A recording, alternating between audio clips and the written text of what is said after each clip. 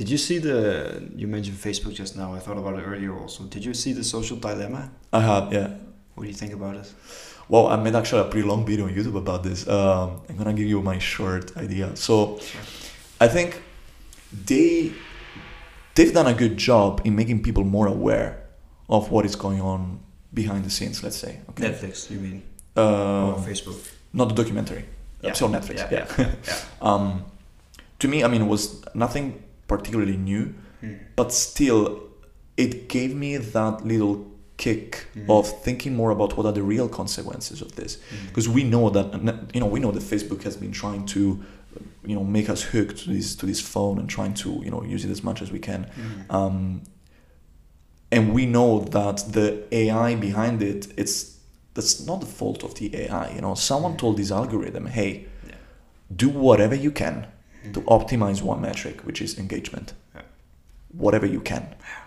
And so one thing that the social dilemma, I didn't like how they did it, is that it seems like these algorithms are evil. They are the ones that are trying to manipulate you. Right. They're just doing what people behind the scenes are, asking them to do. And so the real problem is not the technology, it's the business model. If you have a company whose business model has basically a direct correlation between revenues and how much people are staring at their phone, and all they want to do is bring revenues up, well then, Go figure. Yeah, that's the issue, right? So that's a big problem, but I think things are changing. I see a lot of discussions around AI ethics right now. Because also this is also interesting. If you think about it, also TV and radio, they were trying to make people more engaged. It's not new. It's just that AI is so freaking powerful. And we have, this little thing in our pockets, so it gets more, But so then the question is, if we realize that we are so hooked by these things and to the point of hurting us, to the point of, increasing this depression rates in young generations, what do we do then?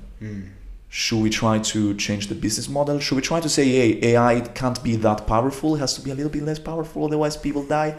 Or can we tell... The cat's out of the bag. We're not going to go back. Exactly. It's just really hard to find a way to solve this. I think probably one way of looking at it is, why do we have to build technology that has a single KPI? Why can't you try to optimize for engagement with a constraint? And the constraint could be, I don't know, it's really hard to define, because then we need to make very important decisions. Yeah, I think that's a problem. I think it's a very good point that the KPI and the thing that you're optimizing for is flawed. It's fundamentally flawed and has perverse incentives just to keep people locked in there and addicted to a social media network. But it's just so hard. I was almost about to ask you, what KPI would you optimize for? But it's just so hard to pick that. I mean, who are we to say that this is the right thing to optimize for? Or who is Mark Zuckerberg the right person to say this is the right thing to optimize for? It's very hard. But if you were to, if you were Mark Zuckerberg, what would you, if you were to sort of sit there and say, okay, I have this massive platform that people are almost addicted to more and more out there. I want to do good in the world. I don't need much more money. I'm already a billionaire. I want to change the optimization algorithm. Yeah. What would you do? Damn. That's a hard question. I think they started a process of measuring all the side effects of it. Yeah. Once I was at a conference and one guy said that we first invented ships to sail around the sea, and then we invented life vests, because we were like, damn, like there's a side effect of ships that you fall and then you die. Nice. And I think we're doing the same thing with this technology. So we first invented the tech to optimize for engagement, whatever, and now we're like, oh damn, people can get depressed. Oh damn, this can happen. Oh damn, bullying. Yeah. So what's the life vest going to be for social media? Yeah, and I mean, to be honest, I understand that they didn't foresee these things. I mean, do you think, okay, I'm Mark Zuckerberg, I can tell you, I didn't foresee when I was in Harvard in my dorm that this will become something for 2 billion users. Yeah, there's this infamous clip of Mark Zuckerberg sitting in the dorm room, talking about Facebook. Yeah, it's, a cool place for college graduates or college students, With flip-flops. Yeah, exactly. And we're a few thousand users, maybe, approaching 100,000 users. And it would be insane to have 1 million users. Can you imagine? clearly had no idea where this thing was going. So obviously he didn't think through all the implications of AI also in his social media network. So I mean, I'm not blaming Mark Zuckerberg. I think nobody could have predicted all that. Exactly. But I think to go back to your question, what I would do is I will try to get a broader perspective of what's going on. What are all the side effects of my drug? Right. So I will actually take inspiration from the pharmaceutical industry. So in the pharmaceutical industry, when you put a drug on the market, then you have a protocol to record what they're called adverse events. So if I give you a pill for headache and you have stomachache, you need to report it, and then I need to investigate. So if you have a drug that is supposed to drive engagement, what are all the adverse effects of this?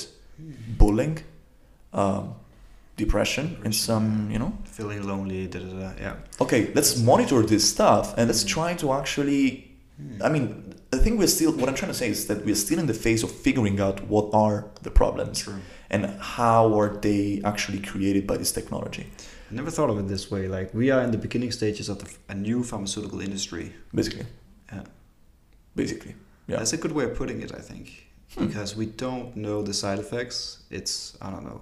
On a big scale, it's been around for maybe 10 years now. Yeah.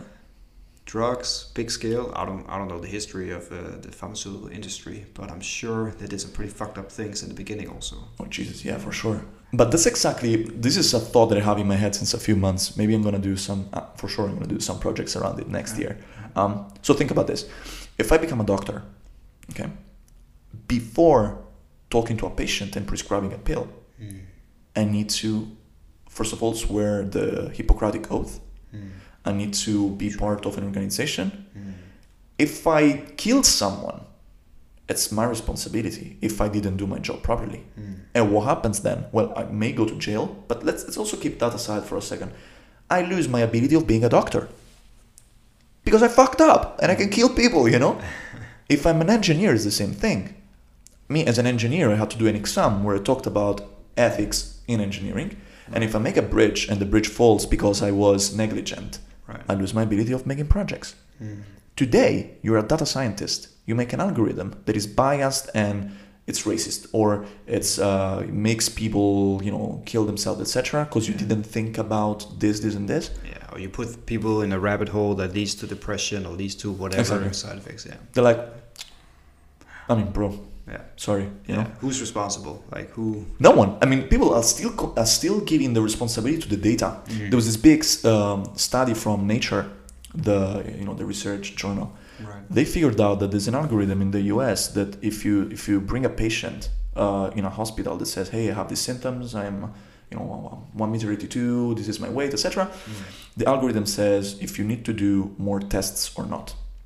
And this algorithm was racist. So if you were black, it would probably send you home. If you were white, it will give you more tests. Right. So, and where does that come from? Does that come from the data? It comes from the data. What people have done in the past? Yeah, exactly. The problem is they used, without getting too technical, but when I read how the algorithm was done, I was like, of course this is biased. You're trying to make an algorithm learn from data collected by a society that is discriminating towards minorities, right? How do you think the algorithm is going to behave? Right? And so in this case, when I read about it, I was like, this is obvious. Like this guy or girl or team that built this algorithm didn't do any check on the sanity of this algorithm. What are they doing now? Are they working at Facebook? Yeah. No one told them anything, because there's no responsibility. But people died because of that. 100%. I'm sure that there's someone who needed to do some medical test and didn't get test prescribed and died. It's a difficult discussion, right? Because while I totally buy into the argument that the social media world needs to operate a little more like the pharmaceutical industry, there used to be checks and balances, etc., I'm thinking more in the terms of social media and tech in general is moving more towards being similar to the financial industry, where too big to fail. There's nobody went to jail after 2008 and 2009 financial crisis, even though the effects and the consequences for people all over the world were, horrific. But somebody, if a doctor messes up, or if a pharmaceutical messes up, maybe not a pharmaceutical company, because that's also a bit corrupt, the industry, some of the cases there, but there are checks and balances in the sense of doctors. I think that's what the pharmaceutical industry has going for them. There are people sitting there that needs to, they have a long education, they know what's best for the patient, whether they choose to prescribe the right drug or the drug that's best for them, or that they have, let's say, an economic incentive, like what's happening in the US a lot, where they prescribe a drug that they know they're going to make the most money out of.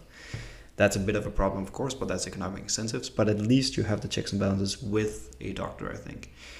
But I will find it hard to have a similar setup for checks and balances in technology, for example, like in finance, right? Yeah. Maybe you have a few people being fired, some engineers getting fired, some financial analysts being fired, but that's basically it. They just move on to the next thing then. Yeah, but it's not easy. But it's necessary, I think. I don't know what's the solution yet, to be honest. I mean, if you take inspiration from engineering, for instance, right. If I build a bridge, I design a bridge, the bridge falls, and people die. They will come to me and be like, "Hey, what have you done to make sure that the bridge was correctly designed?" If I followed some guidelines, right, if I did the right checks, if I paid attention to the right things, then I'm okay. Because the bridge fell because, I don't know, something weird happened that was impossible to predict. Right. If I didn't do these checks, then it's my fault. Right. No, copy paste to the healthcare case, right? Oh, yeah. This guy, because I think it's easier, than with social media. Did they pay attention to bias? Yes. Was it bias anyway? Did they do their best effort to make sure that didn't happen? Right. Then it's fine. Right. If you didn't even care, you have to. I'm sorry about it, Yeah. And so I think you touched upon something very important before. You said doctors are educated to pay attention to certain things. Right now, it's the Wild West. Because you just in social media, in AI in general, right. In the financial industry, the only KPI that people have is how much money you're gonna make in the end of the year. Right? Similar to Facebook. Yeah. Same thing. Yeah, I think it's a great actually. Parallelism between financial industry and social media.